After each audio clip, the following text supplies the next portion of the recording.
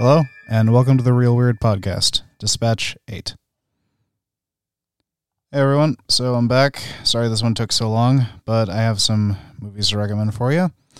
So first up is The Empty Man. Now this is, from what I understand, an adaptation of a graphic novel. I have not read said graphic novel, but I'm happy to say I can heavily recommend this one. It's on HBO Max. It is genuinely really fucking creepy as far as a horror movie goes. And honestly, horror movies are one of those ones where you're lucky if you get more than like 2 or 3 good ones a year. But so basically what it opens with is this prolonged intro. It's like the first 15 minutes or so. And it shows a group of 4 friends hiking in some mountain range, possibly the Himalayas, I think. I don't know if they ever said. One falls down into a crevice and becomes seemingly catatonic, and they go to find a lodge, and after that the intro ends. And after the intro we cut away to a little small town somewhere in the American Midwest. We find out that several of the locals have gone missing recently, and that there's this local legend of the Empty Man. Basically, I don't know, Bloody Mary or whatever. Basically, you just blow into a bottle while you're on a bridge alone at night. And I forget the exact details, but it usually ends up with the Empty Man coming for you. And I'm going to say that the only thing I can really say against this is that the ending was a little confusing. So I'm not going to address that right here because I want to keep these spoiler free as much as possible. But yeah, I really loved the occultism, the urban legend element, the fact that the detectives in charge of this case like actively talk to each other about how it's affecting others. It's a very slow burn horror with mystery elements. There's a couple what you could call jump scares, but they're fairly well done and they're used very sparingly. Yeah, I don't really know how to really explain how it's atmospheric, and I don't really know how to properly explain something like a good creepy atmosphere. So I'll just leave it at that. But yeah, aside from a somewhat confusing ending, it's a really good bit of horror movie. I'd recommend go watching it. I'm giving this one a 9 out of 10. All right, next up we have The Devil All the Time. This movie follows a complex web of family drama and crime over the course of about 2 decades, and it centers in and around the rural backwoods in Ohio and West Virginia. Specifically the towns of Knockemstiff and Coal Creek. I don't remember which is which, but Knockemstiff is in Ohio. It's just outside of Meade, Ohio. And a little town called Coal Creek in West Virginia. Our main character here is Arvin Russell, who in the present day of the movie, which would be 1965, he's played by Tom Holland. And I gotta just say, what is it with British actors being able to do American Southern accents? They're just really good at it. Like, aside from Tom Holland, we've also got Robert Pattinson and Harry Melling in the movie, both playing these kind of bizarre evangelical preachers.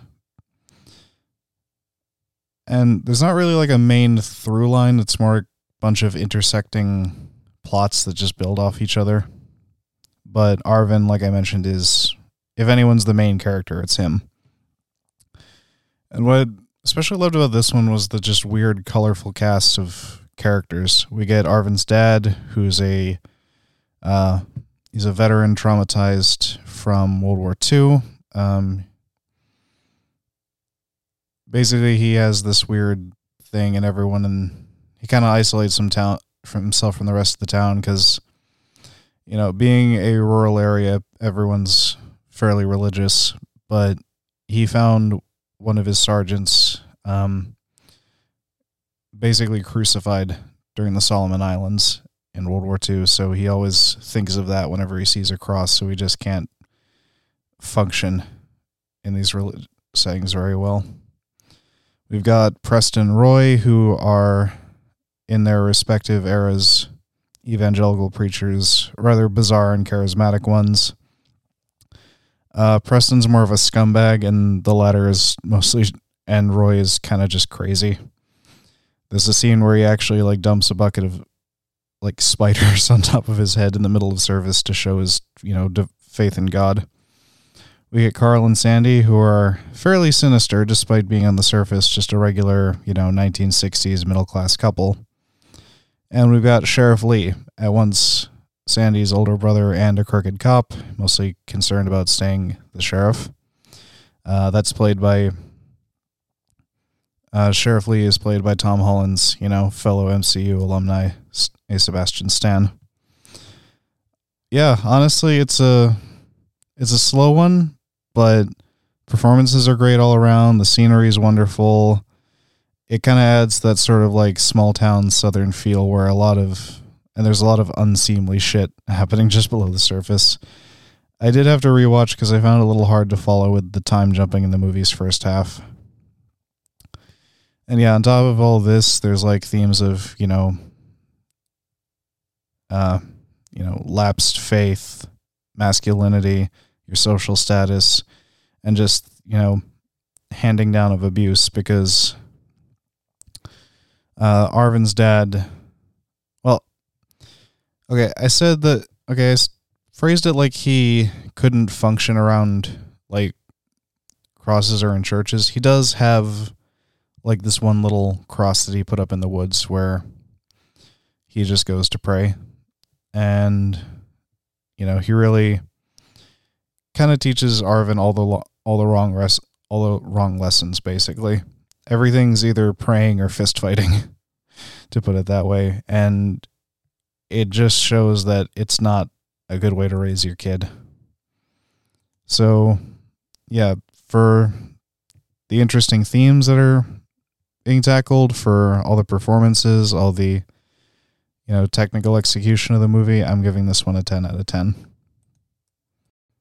All right, next up we have PSYCHO GOREMAN, directed by Steven Kostanski. This is a little sci-fi black comedy that, if you want to watch it, is on Shudder. I think it's actually a Shudder exclusive.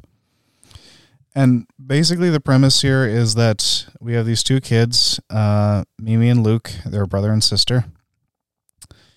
They are playing around in their backyard, and they decide to dig a hole, and in that hole they find this gem. And as it turns out, there's this sort of like super-powered alien warlord who, for,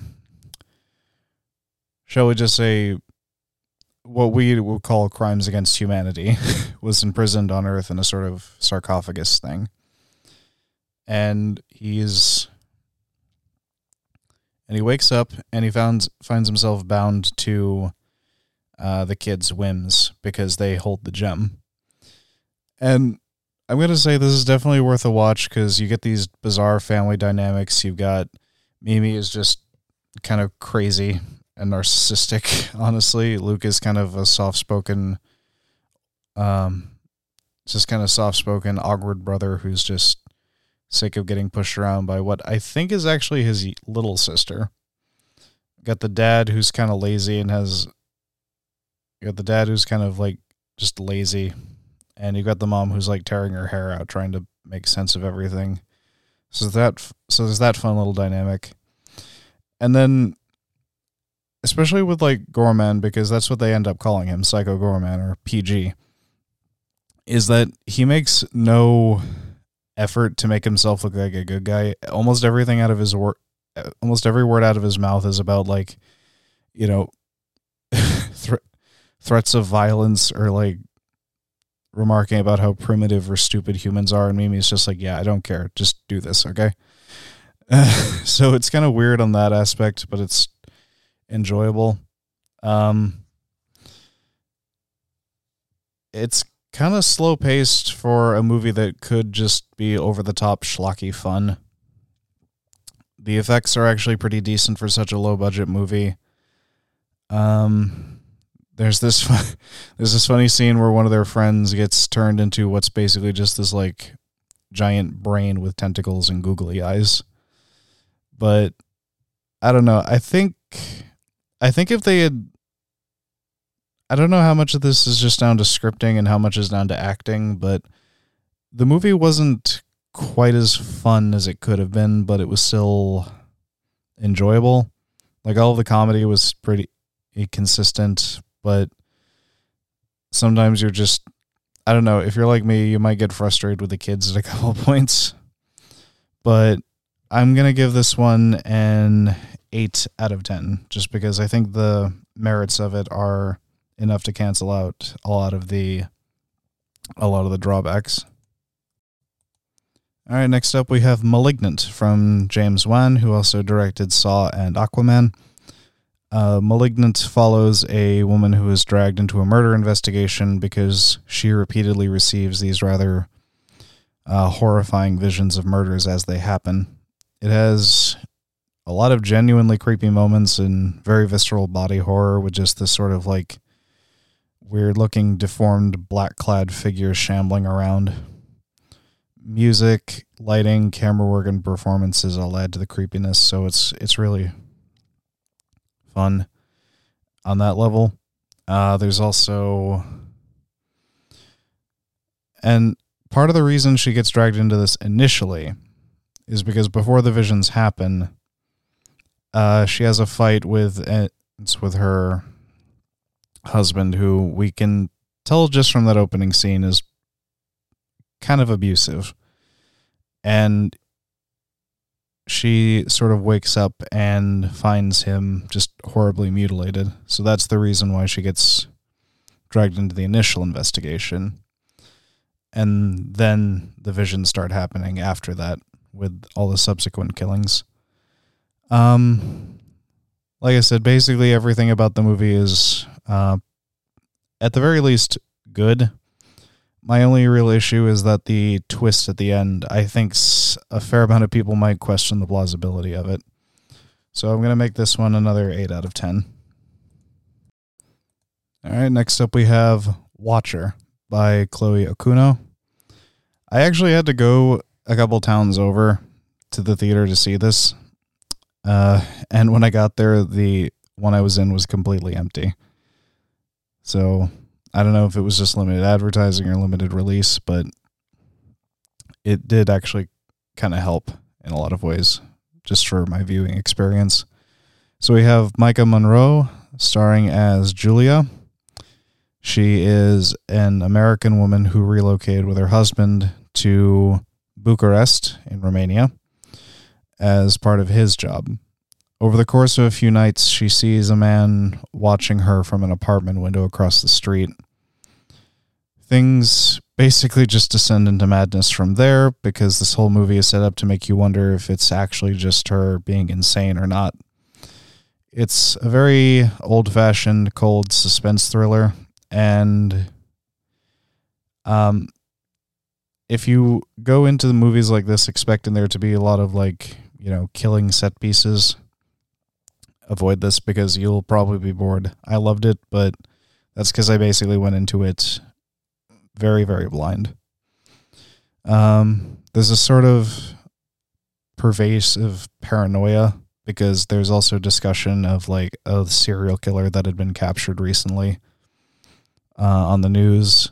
Part of the things that helps her feel kind of isolated in the movie is that while her husband is fluent in Romania, she is like barely knows any of it. So every communication she has to go through is either through him or with their neighbor. And my only real complaint about the movie is the ending, which was satisfying, yes, but it was very kind of abrupt. It was almost like, all right, story's done, credits. It's like, you know, right after the climax of the film, basically. But overall, wonderfully made movie, and I'm giving it a 9 out of 10. All right. And finally, for this one, we have Crimes of the Future, the most recent entry from David Cronenberg, yes, the king of body horror himself, finally getting back to what he's most well known for. Crimes of the Future, by the way, this is not, in fact, a remake of his other movie from 1970 of the same name. He has two called Crimes of the Future, but this one is, but they're basically unrelated plot-wise. So we've got Saul Tenser and Caprice, played respectively by Viggo Mortensen and Lea Seydoux. And the two are a performance art couple living in a climate-ravaged near-future world, unnamed country and city. And Saul has some form of condition that's called accelerated evolution syndrome, which causes him to randomly grow new organs. Caprice, given the fact that apparently humans in this setting for some reason feel little to no pain anymore, she uses this weird sort of like remote control surgery table that she can basically just control with this little touchpad as a sort of performance art to show how the extractions of these organs. And yeah, for those that don't know, this movie is just fucking weird in a lot of ways. It's pure Cronenberg, and it has that perfect blend of gross out body horror and story sophistication.